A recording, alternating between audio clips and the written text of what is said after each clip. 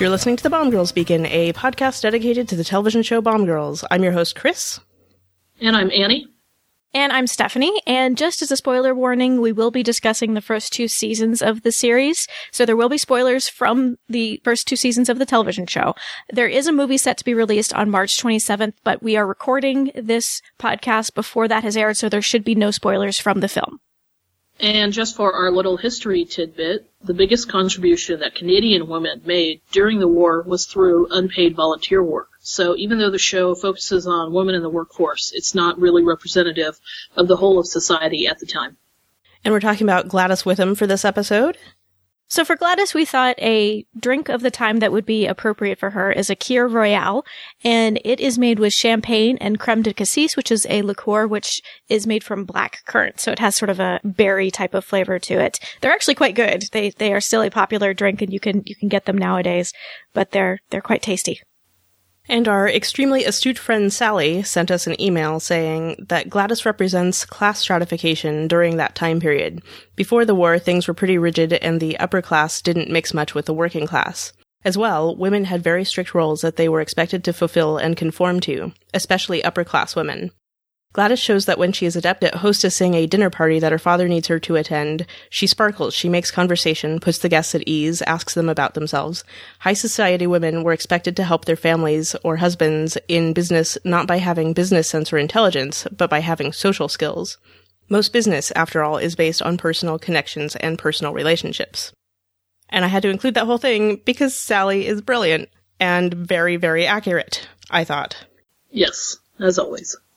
Yeah, definitely we see for Gladys where women are supposed to really excel in life is being this little social butterfly type of person to charm people and talk to people and make sure that they have a good time at these parties being hosted by the significant male in their life. But we see for Gladys that isn't really enough for her. That's not where she finds fulfillment. Right. And I think it's important to acknowledge that it is an important role to play, but I think it's also one of those things, like, it is confining for Gladys. Gladys doesn't want to limit herself to that. Yeah, it's not a bad role to play in life, but it's just not a role that fits well for Gladys. Right. You can see that from the very beginning when, in the pilot episode, James says go try some champagne. Go ahead and just drink champagne. Look, you're here to look pretty on my arm. Certainly that's her mother Adele's impression of that's the only thing she should do, and her father's as well. You know, good little toy on the man's arm, and we're gonna get married, and it'll make for good business, but that's it. That's all you're supposed to do, is just be put in a box, and that's your role during the war. That's how you're the most helpful. But what impressed me so much about Gladys from the beginning is that she always had intentions to do more than just work in the office at Vic Mew, and wanted to work on the line. Well, and that's actually a common trope that you see in television and film, is this idea of the non-idle rich. So even though somebody is wealthy and they don't need to do traditional work, they still feel like that's an important part of sort of being a human being and contributing to society, is having sort of an average job that people do. So Gladys is a good example of this trope, this idea of the non-idle rich. Of course, I think what's sort of interesting that Bomb Girls does is that the fact that she is non-idle rich sets her at odds both with her family and with her coworkers.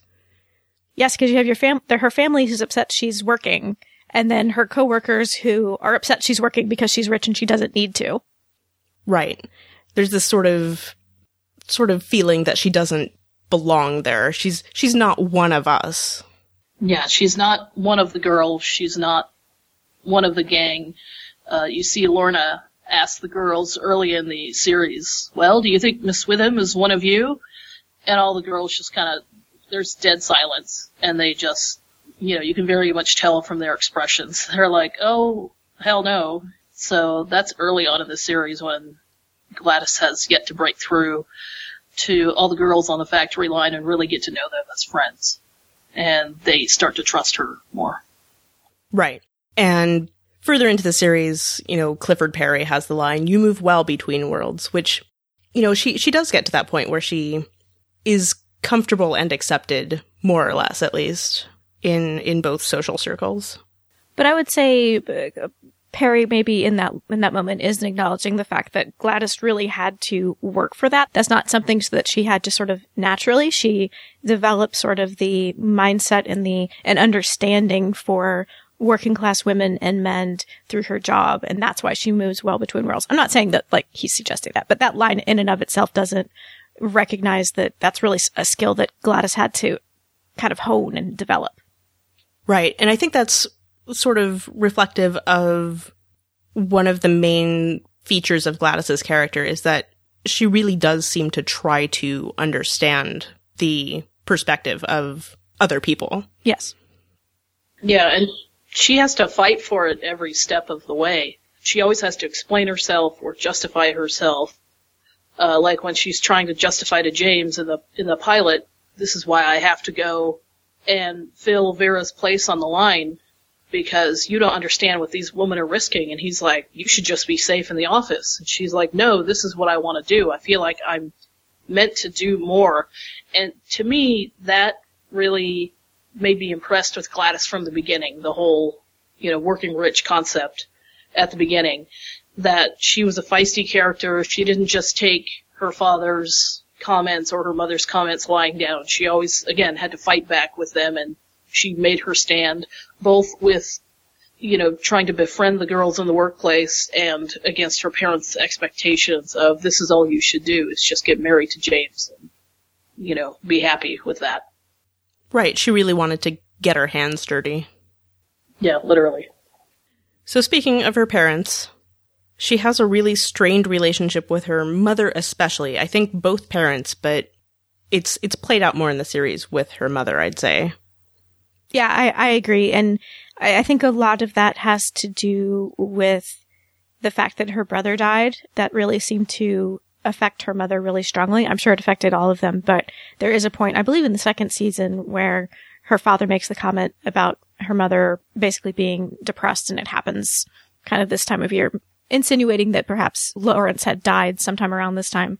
And so it really, that I think was a big wedge in their relationship, and Gladys feeling like she can't live up to maybe this shining example of her brother. Right, and it seems like there's at least one part in there after James has died where it sort of sounds like her mother has relapsed into her depression. That's what I'm talking about, yeah. Yeah. Yeah, and that her mother considered James a surrogate son for Lawrence. And to me, it's really hard.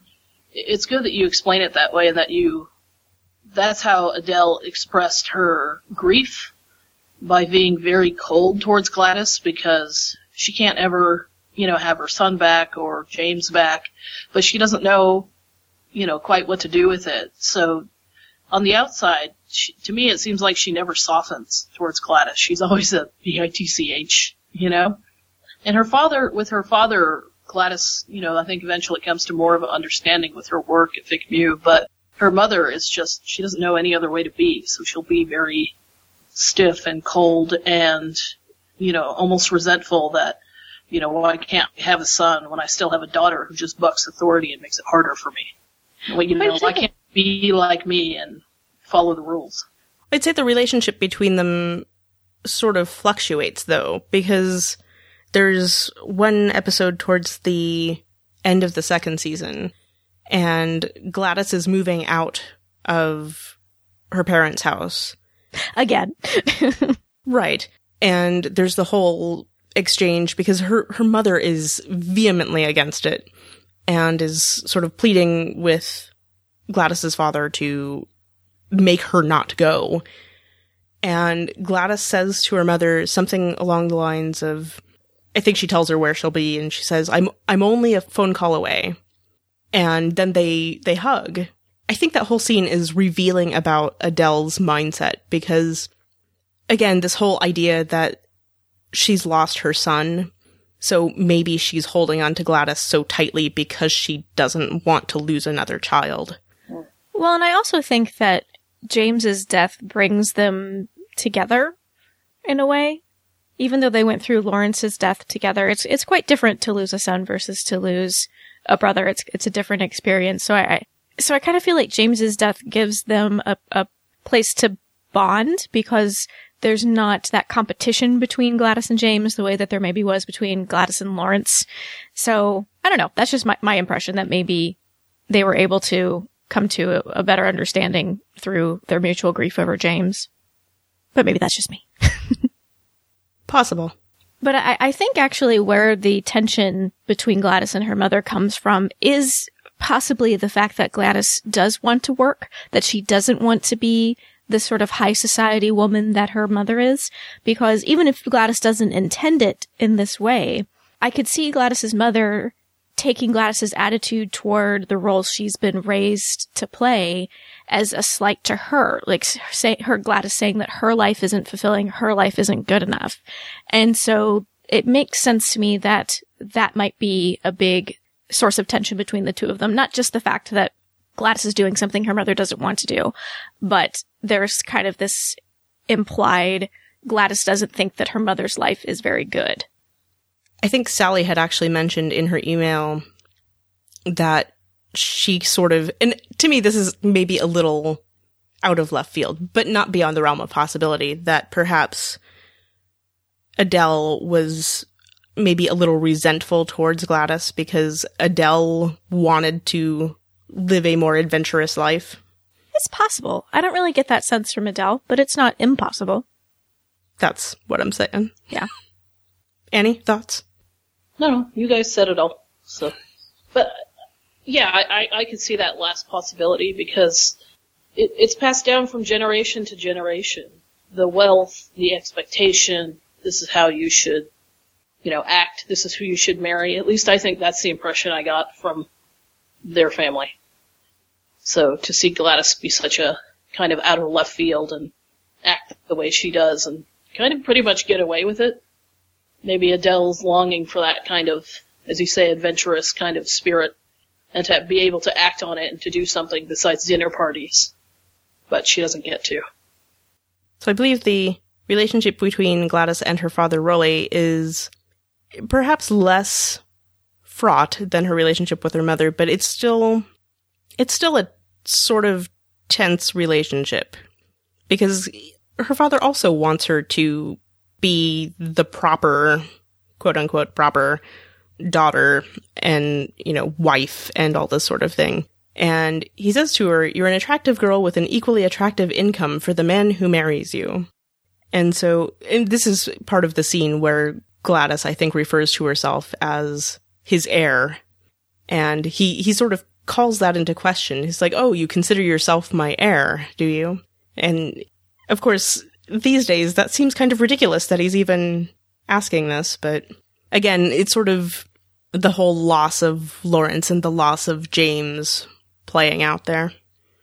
I gotta say, I don't quite understand why Gladys's relationship with her father improves so significantly in the second season. Because he seems really strict and married to this idea of Gladys being a particular way in the first season. But in the second season, their relationship really does get a lot better. He allows her to control, I think, the interest on her trust, and he's more supportive of her. Right, that's actually right after this exchange. Exactly, and he's more supportive of her working at the factory, and I don't quite understand why it gets so much better in the second season. Thoughts? Well, do you feel like maybe some time had passed and some scenes were maybe missing in between season 1 and 2, where, the first scene we have of Gladys in season 2 is the photo shoot for Vic Mew, and her dad seems willing to go along with it. This is the way that we can support the war effort. And, she says, "Well, I'm going to go to my shift." And he's like, he's more accepting of it, as opposed to when he found out that she was working in the factory and went on the floor and could have potentially blown up everybody, just smacking his fist on random bombs and stuff like that. But I love how Gladys still stays defiant to him, because I thought in that scene she was just going to go, "Okay, Daddy," and go home with him, but she didn't. And, I feel like maybe, who knows, there could have been some off-screen discussion, or they could have come to an understanding in between season 1 and 2. Well, that is a good point. I do think that Rolly becomes more accepting of her working in the factory because he sees the profitability in it. he puts her picture on the can, and they have a working girl who's in the war effort. So I think there's definitely some of that going on where it's a business move in order to let Gladys continue working in the factory. But there's other pieces of their relationship that I don't quite understand why they improve quite as much as they do. I think they said 2 or 3 months passes between the first season and the second season. Right. And I think maybe, I mean, this is just me speculating, but it could be that Rolly really sees that he doesn't want to lose another child. Possibly. Yeah. Well, definitely that seemed to be a big reason why they were so opposed to Gladys working in the factory in the first season, was that they had a son who died already, and they were worried to have their daughter in such a dangerous environment and lose her as well. Right, but I think maybe he realized that they would have lost her in a different way if they'd continued to oppose her working there. Yeah, maybe Rolly realized it or came to terms with it in a different way than Adele did, or sooner than she did. But it's kind of ironic, because what if the factory blew up and she was in the office? She's in a dangerous place anyway, ironically. So, but she would have just been maimed instead of killed if she'd been in the office. just maimed with 1,000 nails or something. But, I mean, I actually did like seeing the change with Rolly in the second season, because I felt like the tension couldn't go on much longer between him and Gladys, where he's slapping her in the first season, and you know, just to see that both of the parents be so harsh and so unyielding, I think it's good character development, it's good writing. But even if we don't understand even if we don't see all the scenes unfolding, or if there seems to be a little bit of a leap in logic for it, but I really enjoyed seeing their relationship get a little bit softer, is how I would describe it in the second season. They're able to talk easier and come to an easier understanding. Yeah, they do seem to communicate more, and perhaps more openly in the second season. I think a big piece of Gladys's personality is that Gladys is a real champion of causes, especially champion of the underdog.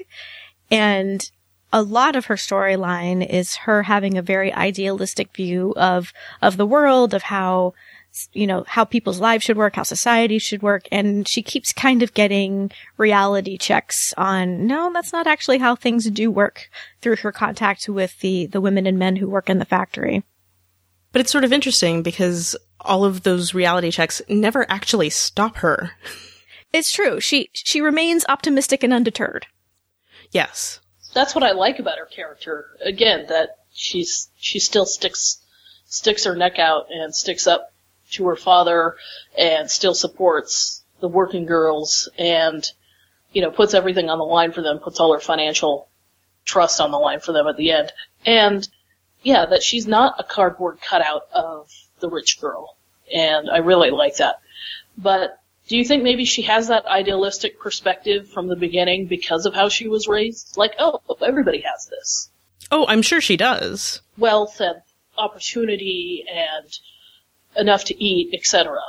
So that was partially coming from her background. I think absolutely. While Gladys recognizes that she's privileged, I don't think she quite understands all of the privileges that she has as somebody with her income. She doesn't understand that even though there are laws in place that do protect most people, if you're an Italian during this war, if you're this type of person during this war, those aren't extended to you. I don't think she quite understands that aspect of her privilege. So I think definitely her background is a reason why she's so idealistic. Yeah. Or if you're a poor working class woman during this war, or just a woman who doesn't have the protection of anybody, yeah, you don't have an advantage if you go to jail. So. But it's so fascinating because rather than shrug her shoulders and walk away, she's like, okay, how can I extend my privilege to you? Yeah, how can I help? She's always asking that. I think a really good example of this is in the first season with the hat box. So in the episode where they've had a bad bomb that exploded, and Mr. Akins is looking to fire one of the workers, and Gladys is trying to get the other women riled up to give suggestions and this and that and the other, and the women are too worried about losing their job to actually speak up and give their probably pretty good suggestions. And so when that doesn't work, Gladys, she brings in the hat box for the suggestions. And I wish that Gladys knew that Lorna did give those to Mr. Akins, that her idea sort of had follow through, because I think she feels like it didn't work. But I think it was, it maybe not have been ultimately successful, but I think it worked better than she actually got a sense of. Well, and the whole thing started off because they were, I think, in the locker rooms or somewhere. They were already throwing out things that they wish could be improved or suggestions on how to improve things, talking about, the light's all wonky when I'm pouring the Amytal and I'm not always sure I'm filling them up correctly, or the fumes or whatever, and how it's making them all tired and they don't get proper breaks. And right. And then Mr. Akins comes in and says, what are you guys talking about? Okay, you all need to take the test again. Otherwise you're canned. And Gladys is like, come on, girls, weren't you just talking about these suggestions? And they're like, in front of Mr. Akins, no, we don't know what you're talking about. And then he leaves, and she goes, what was up with that? And then they point out once again, here's the class difference. You don't risk losing your job. You don't risk losing being the only breadwinner for your family and for your kids if, you speak up. We do. This is the difference between you and I. Right. But yeah, you're right, Stephanie. I do wish that she could have known that Lorna actually followed up on it. But wouldn't she have kind of known, or kind of she would have kind of figured it out, because weren't some of the suggestions put into action eventually, or not? Not that I saw. Okay, I was curious. So yeah, I do really appreciate about Gladys in that episode that she doesn't give up on her idea that women's voices in the factory needs to be heard. She takes Kate's advice to heart that she can't just be Joan of Arc and come in there and be the savior. So she tries to give the women an avenue to submit their suggestions anonymously. I like that she's a problem solver. She keeps at her end goal. She doesn't get discouraged. Yes. That's an excellent way of putting it. And we see her at another point collecting money for the Red Cross. And of course, her initial plan is to go take a collection bucket to the jewel box, which doesn't really pan out that well. So yeah, people donate, but they don't have a lot of money to donate, so they only end up with like a couple of bucks of donations. Right. So then I don't remember, was it her father that actually came up with the party to raise money, or was it Gladys's idea? It was Gladys's idea, but it came out of a conversation with her mother and father, basically saying, that's not how you raise real money.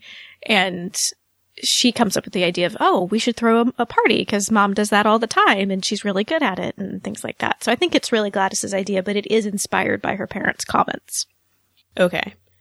But then it's really interesting how in that party she says to her friends, come to a party, a real party, come dress up, and that's what they think. But then they're like, no, you gotta put on the overalls and take contributions and be on this side of the house, not with the real partiers. So her friends feel like they've been duped. And again, she has to walk very delicately between both worlds to hopefully keep her friendships with the girls in Vic Mew, but also keep her parents happy with how she contributes and how she behaves in that setting. She can't be seen as one of the girls. She has to be seen as the hostess. But she has to keep her Vic Mew friends in line, so to speak. Although she does take her mother to task for treating her friends as servants. Yeah. Well, I think her friends know they're not going to be regular partygoers when they show up. But I think where she's not explicit was that she gets to be a regular party goer. She gets to wear her fancy dress and go and sip champagne with the other people, but her friends have to work. Right. Although, don't you get the sense that Gladys would have rather... She would have, yeah. Been exactly like one of her friends, so, yeah. Like, she felt bad appearing in front of her friends in her fancy dress and said, I'm sorry, this is the only way I was able to do this. But yeah, again, it's this whole idea of Gladys sort of having to live in both worlds. She can't be in one or the other, Not without fully severing ties one way or the other. And then I like how that storyline concludes with Gladys very sneakily committing her family to giving a very large donation to the Red Cross and giving it to pay for medical supplies so the money won't just go back to her father when the Red Cross buys food from his grocery business. So I was like, yeah, Gladys, way to go. Again, she's a problem solver. Yep. Take that, family. Yeah, and even how she keeps pushing James and her father to not make bad quality food. She's going, this is dog food, literally. Well, it wasn't the food that was bad. It was the can packaging. Yeah. Oh, the packaging. Oh, okay. Yeah, the cans weren't making the food, weren't sealing correctly on a certain percentage of them, and so the food was spoiling. So yeah, that's another good example of Gladys being an idealist and a crusader for what's right, is when she wouldn't give up on them increasing the thickness of the seal so that the food wouldn't spoil. Yeah, even if it costs more money. But so another example of where we see Gladys being a real crusader for the underdog is with Marco in the second season, when she learns that his father's in Petawawa and he hasn't had a hearing and they don't know when he's going to be released. She uses her connection with her uncle in order to get him a hearing. Right, and it's not just that he's been in there that long, but I think they hadn't even seen him the whole time he'd been there, so. Years or. So yeah, so she not only arranges for the hearing, but, well, she doesn't really arrange for Marco and his mother to go see them, but she does eventually help them. She uses her car to go take him to Petawawa. Yeah, Marco kind of guilt trips her into it. Though actually, I was kind of surprised in that scene that she didn't offer. When he says, I don't have a car, he kind of has to talk her into taking them there. I don't know. I felt like Gladys maybe should have been a little more, well, I can take you. Well, I think Gladys was concerned because basically she skipped work to do it. True. Because, obviously Gladys's whole storyline revolves around getting and keeping this job. So, clearly it's important to her. So I think that's really where the hesitation comes in. But yeah, I was a little surprised too that she didn't just offer or have a solution already for it. Well, the part that really got me about that scene is that how she still continues to use her connections when Marco discovers that they're being recorded, gets into a fight and gets detained himself, and the guard says to Gladys and Marco's mother, you guys had better be careful because we're not above putting a woman in prison. And Gladys says, you wouldn't dare imprison me. And it's where she uses her, clout to go, well, I'm a woman of society. You can't do this to me because, I have connections. And I think it's one of the few times where Gladys kind of talks that way. But again, it's for a greater good, just to say, well, jeez, I just lost my train of thought. Well, she was being threatened with wrongful imprisonment, so. Yeah. But it's also, I think, a good moment where Gladys is reminded of her difference in privilege, because the guard then says, I'm not talking about you. He was talking about keeping Mrs. Moretti. And when Gladys realizes, oh, she doesn't have the same type of class privilege, the same type of connections that I do, she would be stuck in here, that she relents. And Gladys realizes, as hard as she tries sometimes, her clout and her privilege can protect her, but it can't always protect her friends. Yeah. She can only get them so far. But she wishes she could, do everything for everybody. But again, the reality is not always that she can. But yeah, that brings up another good point about Gladys is Gladys stands up for herself. And this is a point in time and society and all that sort of thing where basically you couldn't always do that. If you're a woman, especially. Yeah. Right. It wasn't, that's what I mean. It wasn't acceptable necessarily. But it doesn't stop her. Well, I'm wondering why it's so fascinating to me to always see Gladys as the one who stands up as a woman.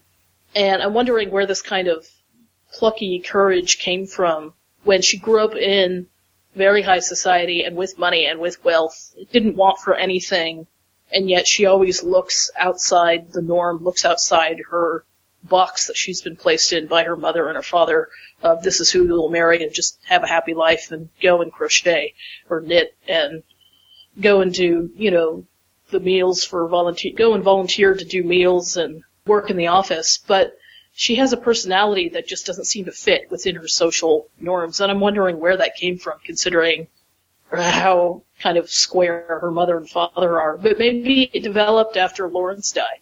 I don't know. So to me, that's always kind of fascinating.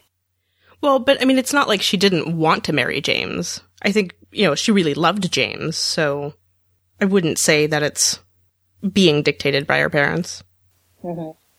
I think it's partially just Gladys's personality. We see in other arenas that Gladys is very adventurous. She wants to meet different people and have really different experiences, and her life was not allowing her to have that. So I think that's part of it, is just who Gladys is as a person, and wanting to experience things that are outside of her immediate knowledge of the world. Yeah, but the fact that she's even aware of that in the first place is amazing to me. Whereas, I think, Chris, you and I were talking about this briefly, Carol just seems to be like, oh, I just want what Gladys wants, because she's kind of like a lower tier. I think Carol comes from good society and doesn't want for anything, but we were saying she's like a lower tier level of rich. And she just wants to be Gladys and be in that position and have a good husband and just work in the office, but stay very confined within the way she thinks and the way she acts. So, whereas Gladys always wants more than what she has in terms of society and in terms of empowering other people around her. Yeah, I mean, we really don't know much about Carol's family situation, but the impression that they give is that Carol wants to be where Gladys is, societally speaking. Yeah, I get that impression too. While Carol has money and she's not a working class gal like the other women in the factory, she doesn't have quite the social standing that Gladys does, and she aspires to that social standing. But I do think Andy might have a point that perhaps Lawrence's death added to Gladys's sort of pluck and courage, because it could be when her brother died, her parents were involved in other things and maybe didn't pay as much attention to her, and so she developed a greater sense of independence through that. But that's just me kind of speculating. I don't know for sure. Yeah. Well, in similar speculation, we don't know what her family itself looked like when Lawrence was still alive, since, again, the implication seems to be that Adele is suffering from some form of depression since Lawrence has died. So we don't really know what Adele was like when he was still alive. Maybe the family as a whole was more adventurous and fun. And I mean, Gladys, of course, would have been younger then too. So of course there's stuff that you might take your kids on some elaborate family vacation or something. I don't know, which might have instilled some form of adventurous nature in Gladys. I mean, we don't know. This is me wildly speculating. Yeah.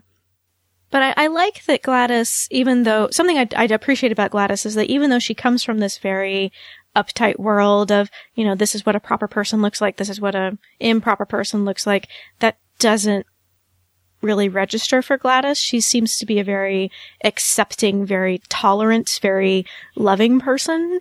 Like, she figures out that Betty likes Kate. She figures out that Betty has a thing for women, and that doesn't really deter her.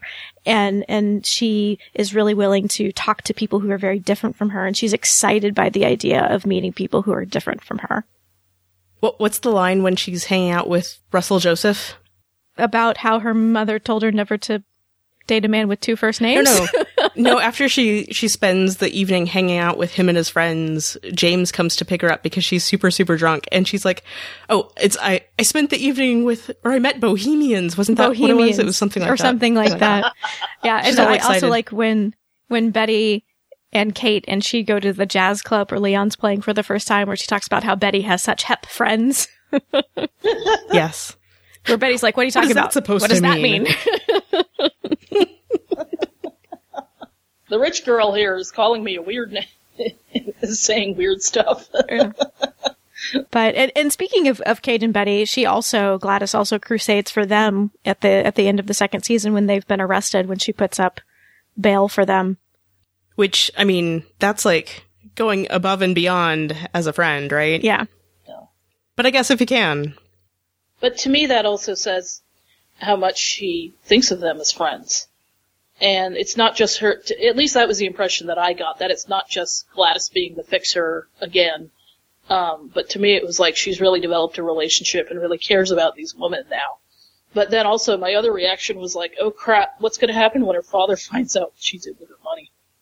Maybe we'll find out when the movie airs. Yeah. He will not be too happy. But yes, speaking of Kate and Betty and Gladys, and this is a side note, but I'm bringing it up anyway. The scene at the end of 201, like, how great is that scene where they're all lying on Betty's bed and not saying anything, just passing a cigarette between the three of them? I do really like that moment. It's a good moment. One of the girls. I don't remember which episode it's in, but I also really like there's an end of one episode where they're all just dancing in the hallway of the rooming house where Kate and Betty live, and I also really like that ending to an episode for the three of them. Mm-hmm. I do love that the show itself revolves so much around that friendship, especially. I mean, friendship among all of them, but I think that's really the core friendship of the show. Yeah. Mm-hmm. Yeah, and beyond that, I think the friendship between Gladys and Betty is really a bedrock to the show. Mm-hmm. So we all love the friendship that Gladys has with the different women on the factory floor, but personally, and I think this is at least true for Chris as well, we do not understand the romantic choices that Gladys makes most of the time. No, that would be true for me as well. Okay, so none of us really understand Gladys's romantic decisions. I do kind of like James. I think that's true for a lot of James. I like because he understands her to a point. You know, he doesn't like her working on the factory floor, but he'll let her do it. And he has that moment where he's drunk and shooting and he says he can't hit anything, and he confesses to her how scared he is to go over and fight. But they have really sweet moments between the two of them where they really confide in one another. And again, he gives her leeway. He's not as strict as her parents. He really does love her. I think they really love each other.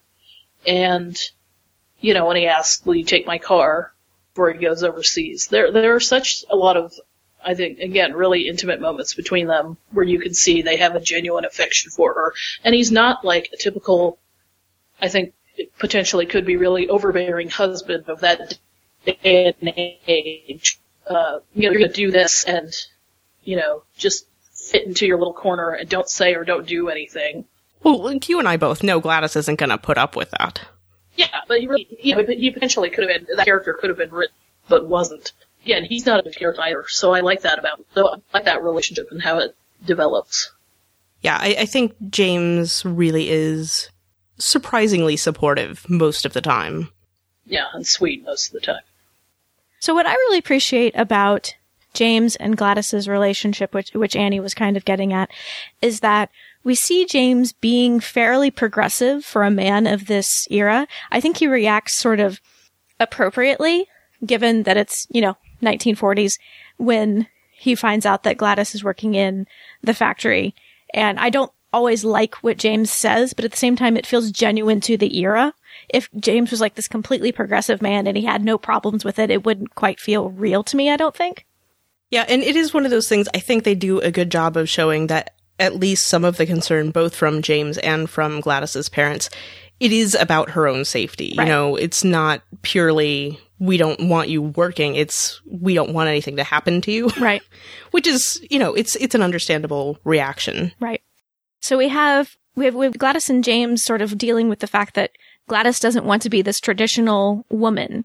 And James seems to be pretty okay with that generally. Like, I don't think that he necessarily expects Gladys to be exactly like her mother and to just occupy this really specific sphere. And so we see them negotiating their relationship beyond the fact that Gladys is rejecting these traditional gender roles. And then I like that we also see, similarly for James, we see him, through his conversations with Gladys, confronting his feelings around not quite feeling like a man. Like where he talks about the fact that people don't know he's American when he's in Canada. And so they see him not in uniform and they think he's a coward. And how that's really difficult for him and how that sort of challenges his masculinity. And then when he enters the war and he goes through training and he's no good at shooting and he feels like he's not really fit to lead. Again, they have this nice conversation around him not quite feeling like he can live up to the expectations that men have of this time. So I like that they use their relationship to talk about gender roles a bit. Right, and I think he also expresses some concern that he's not going to live up to her expectations. Because that's right. Gladys, of course, is such a patriot, and she's so enthusiastic about the war effort and everything. And so I think it's understandable that James is worried about that aspect of it. Because, you want this, and I don't know if I can be that. Right. So, but I do really like that they use their relationship to explore those expectations for both men and women in that time period. So I actually do really like her relationship with James. It's her subsequent relationships that I don't really understand. Yeah. And the fact that they start when she's still technically with James, again, you can kind of understand why they're separated and everything spatially. Geographically. That's the word I'm looking for. Geographically, they're separated. But then Jean Corbett comes back, and they start up this weird thing, and I still can't quite figure out why exactly she lets him get anywhere with his flirtation. I don't understand it. The only thing I can really think of is that Jean was clearly kind of off limits to her in a way. Because you had Mrs. Corbett basically saying, stay away from my son. He was a very sort of happy-go-lucky, want-to-have-fun type of guy, and I think he was a bit of an adventurer to Gladys. And we do see her otherwise being a person who kind of craves adventure. And so I think that's partially why she does it. But I agree, especially the first time I watched the series, she's very resistant to him at first, and then is kind of like charmed by him singing, and they start dating. And so it didn't quite really flow for me upon first viewing. I understood it a little better on subsequent viewings.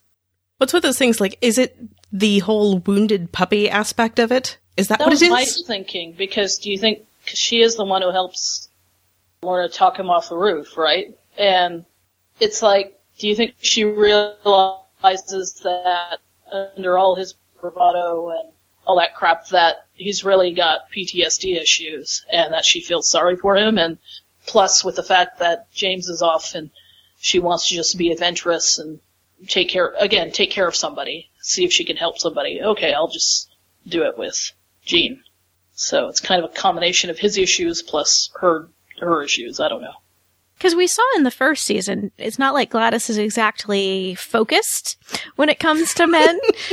She has a really early dalliance with what's his name? Lewis, the soldier, the airman, Lewis. Yeah. And, we see her like dancing with other soldiers and things like that. So it's not like she's just, I'm committed to James and he's the only person I can look at who has a penis, Yeah. Well, dancing is one thing, but what she and Lewis were doing was something else. Yes, that is something else. However, I must say, we didn't really talk about this. That is an aspect of Gladys's character that I really like, is I like that Gladys is horny. Because like the first shot we see of Gladys is her reaching her hands down James's pants. They're making out and she's reaching her hands down James's pants. And because I think he's the one to stop her. Yeah. Yeah. Like, why can't we now that we're engaged? Yeah. Because I think that we are encouraged to think of, women who were in their 20s in the 1940s to be, very proper and probably not all that experienced or interested in sex. And I like that especially immediately. In that kind of social strata. And I like that immediately the show challenges us in that regard. Be like, no, they totally wanted to have sex just as much as, 20-year-old women do now. Yeah. I believe that was one of your first text messages to me when you started the show, was like, I like that this show starts off with a woman sticking her hand down a guy's pants. Yep. Exactly. I was like, this is one of the stranger messages I've ever gotten. Well, here's my question about that first episode, too, is do you think she and Lewis did it? No, she says later it was just some making out and petting, which petting usually means over the clothes, groping. So they did not actually have sex. But then the camera pans, they go out of frame, and I'm all, did they? So, I had to wonder about that. But then there's the whole thing with Lewis in the first episode, which I think she kind of does almost because she, she feels sorry for him, and again, she wants to fix him or give him something to hang on to. But I think maybe she does it as a reaction to what Vera tells her, going, maybe if I do this, I'll be more like one of the girls. Just accept proposals willy-nilly. Even if it goes against her own morals of being engaged to James. Well, I think she does definitely consider what Vera says in regards to her patriotism, because as we see, Gladys is a very patriotic individual, and I think maybe she thinks about that's like, well, is this patriotic? Me accepting men's proposals. But I also think it's partially born out of sexual frustration. It begins with her being rebuked by James and saying, no, let's wait. And I think she's very curious and uses Lewis as an opportunity to get a little bit more of an education, as it were. Yeah. Mm-hmm. But then this is what I like about James, is that he eventually finds out about that and still accepts her. And they still are able to make up and have a relationship. Well, James has no room to talk. Yeah, no kidding. He, as Gladys says, you had a full-blown sexual affair. With Hazel McDougal. Yes. Darn it. Yes. But, I thought that whole makeup scene between James and Gladys and the way it was done was mature of both of them. In their past dalliances, that they still remain loyal to one another. Total side note, I always love the scenes in James's apartments. For some reason, that's a great set. Anyway, go on. But yeah, Jean Corbett, kind of a mystery to me. The only thing I can really... I never liked her, so... The only thing I can really think of what draws her to him is, I guess, partially because he's a war hero. As we see, Gladys very much idealizes men who are overseas or have been overseas. But I also think she sees him as sort of an adventurer, and that's what draws her to him. I buy that. But then Clifford Perry. What? Indeed. Why? Why? Question mark, question mark, question mark. Even more than Jean. Why? Because to me, Clifford Perry is the most underdeveloped character in the whole series. The thing that I find funny when Clifford Perry first comes on the scene is her friends are kind of suggesting that, you're going to start dating that guy. And she says something to the effect of, well, he's over 40. Like, clearly he's this really old guy. That always makes me chuckle. But yeah, Clifford Perry, I don't understand exactly why they had to start dating. I was more fine with them being sort of business colleagues, and I don't quite understand why she decides to have kind of a fling with him. Well, and at this point, it's like yet another relationship for Gladys. Was she over the loss of James that soon? And it feels like this character is doing this spinning wheel of wounded men that she is always karmically attracted to or has in her life. So to me, that was the most unrealistic of relationships that she's had. Part of what annoys me about the fling she has with Clifford Perry is the timing of it. Because they'd had sort of a flirtation, I guess, that had been going on. There was a will they or won't they aspect to it, where, they sort of went between being really annoyed with each other and being, again, flirty and friendly. But then, in this particular episode, he becomes kind of a huge jerk, and rips her dress accidentally, but still, he gets mad enough that he rips her dress, right? Mm-hmm. And then immediately, of course, goes back to apologetic and tells her he'll fix it. And apparently him telling her he'll fix it with his sewing skills, apparently that's how you seduce Gladys. Yeah, that's a big turn on, apparently, is sewing.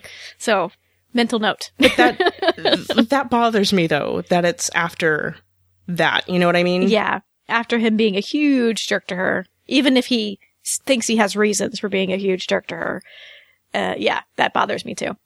Because, yeah, huge jerk, and then, huge attitude swing in the other direction, which apparently worked on her, but still, I was still like, no, Gladys, don't. Yeah, this one I can't really chalk up to Gladys just wanting to have sex. Well, that, and he has this whole scene, I think, later where he's revealing why he's the way he is, and he's, again, the walking wounded, and, it just didn't work for me, writing-wise. It just, I don't know. I'm like, why? I don't really feel for this character. It's like, yet another one? But yeah, it looks like it looks like the character is going to come back. Clifford Perry, that is going to come back in the movie. So I'm curious to see how their relationship stands. Well, and again, I don't want the whole half of the movie to be between the Clifford and Gladys relationship. I'm like, no! Where's my McAndrew? So I hope the half of the whole movie isn't around that. So. But they're apparently introducing another man for Gladys. I know, and I'm like, what the F? I think Gladys needs to be single for a while. That's just my 2 cents. I agree. But yeah, so for Gladys, her storyline is set up to be going into spy training, I guess, at the end of this second season, and it sounds like that's where they're going to pick up with the movie, is that she is going through her spy training. So I am curious to see how exactly she's going to be utilized in that regard. Mm-hmm. I'm curious to see how they will use her as a spy in the movie, because it made sense that she would be an appealing candidate given the fact that she worked in the factory. But I'm curious if they'll have her move out of the factory at all in regards to being a spy. I hope not, because that's where the whole idea is based. But and why are the turbans green? As Stephanie just wants to know why the turbans are green in the movie. So in regards to the men in Gladys's life, if they were going to have Gladys have another fling with somebody who is not James, I kind of wish that they had kept Kai Lo around, who's the Chinese American soldier that we see toward the beginning of season 2. I believe he's in the first episode of season 2. And I thought that was a really interesting rapport between the two of them, and I would have loved to have seen more of him. I would have also liked to have had that. Mm-hmm. I'm not saying they should have had Gladys date him, but I definitely would have liked to have seen more of Kai Lo. Well, that and more of a chance to have an Asian American character in there. You've got Italian characters, and to kind of more accurately reflect all the different nationalities the war involved, and all the different people who are fighting the war for their different reasons. So. Yeah, I did like their interactions in that episode, and it really was sort of, as we've talked about, I mean, it's Gladys being a little oblivious at first and assuming things incorrectly and being put in her place, kind of. And just, I mean, she was okay with it, you know what I mean? Like, she was very apologetic and accepting, and it was the beginning of an interesting friendship, and I'd like to see more of that. If they ever #save bomb girls. So yeah, we would have loved to have seen more Kai Lo. I don't know that it's in the cards for his character to come back at all, but we would have loved to have seen more of Kai Lo in season 2, especially. And you can tell us your thoughts about Gladys or about this episode in several ways. You can leave a comment on the show notes or leave us an ask at thebombgirlsbeacon.tumblr.com. You can email us at bombgirls@drinksatthedal.com. You can leave us a voicemail at 972-514-7223. And for updates on the podcast, you can follow me on Twitter at KrisGen, KrisGen. I'm your host, Chris. And I'm Annie. And I'm Stephanie. And we'll see you next shift.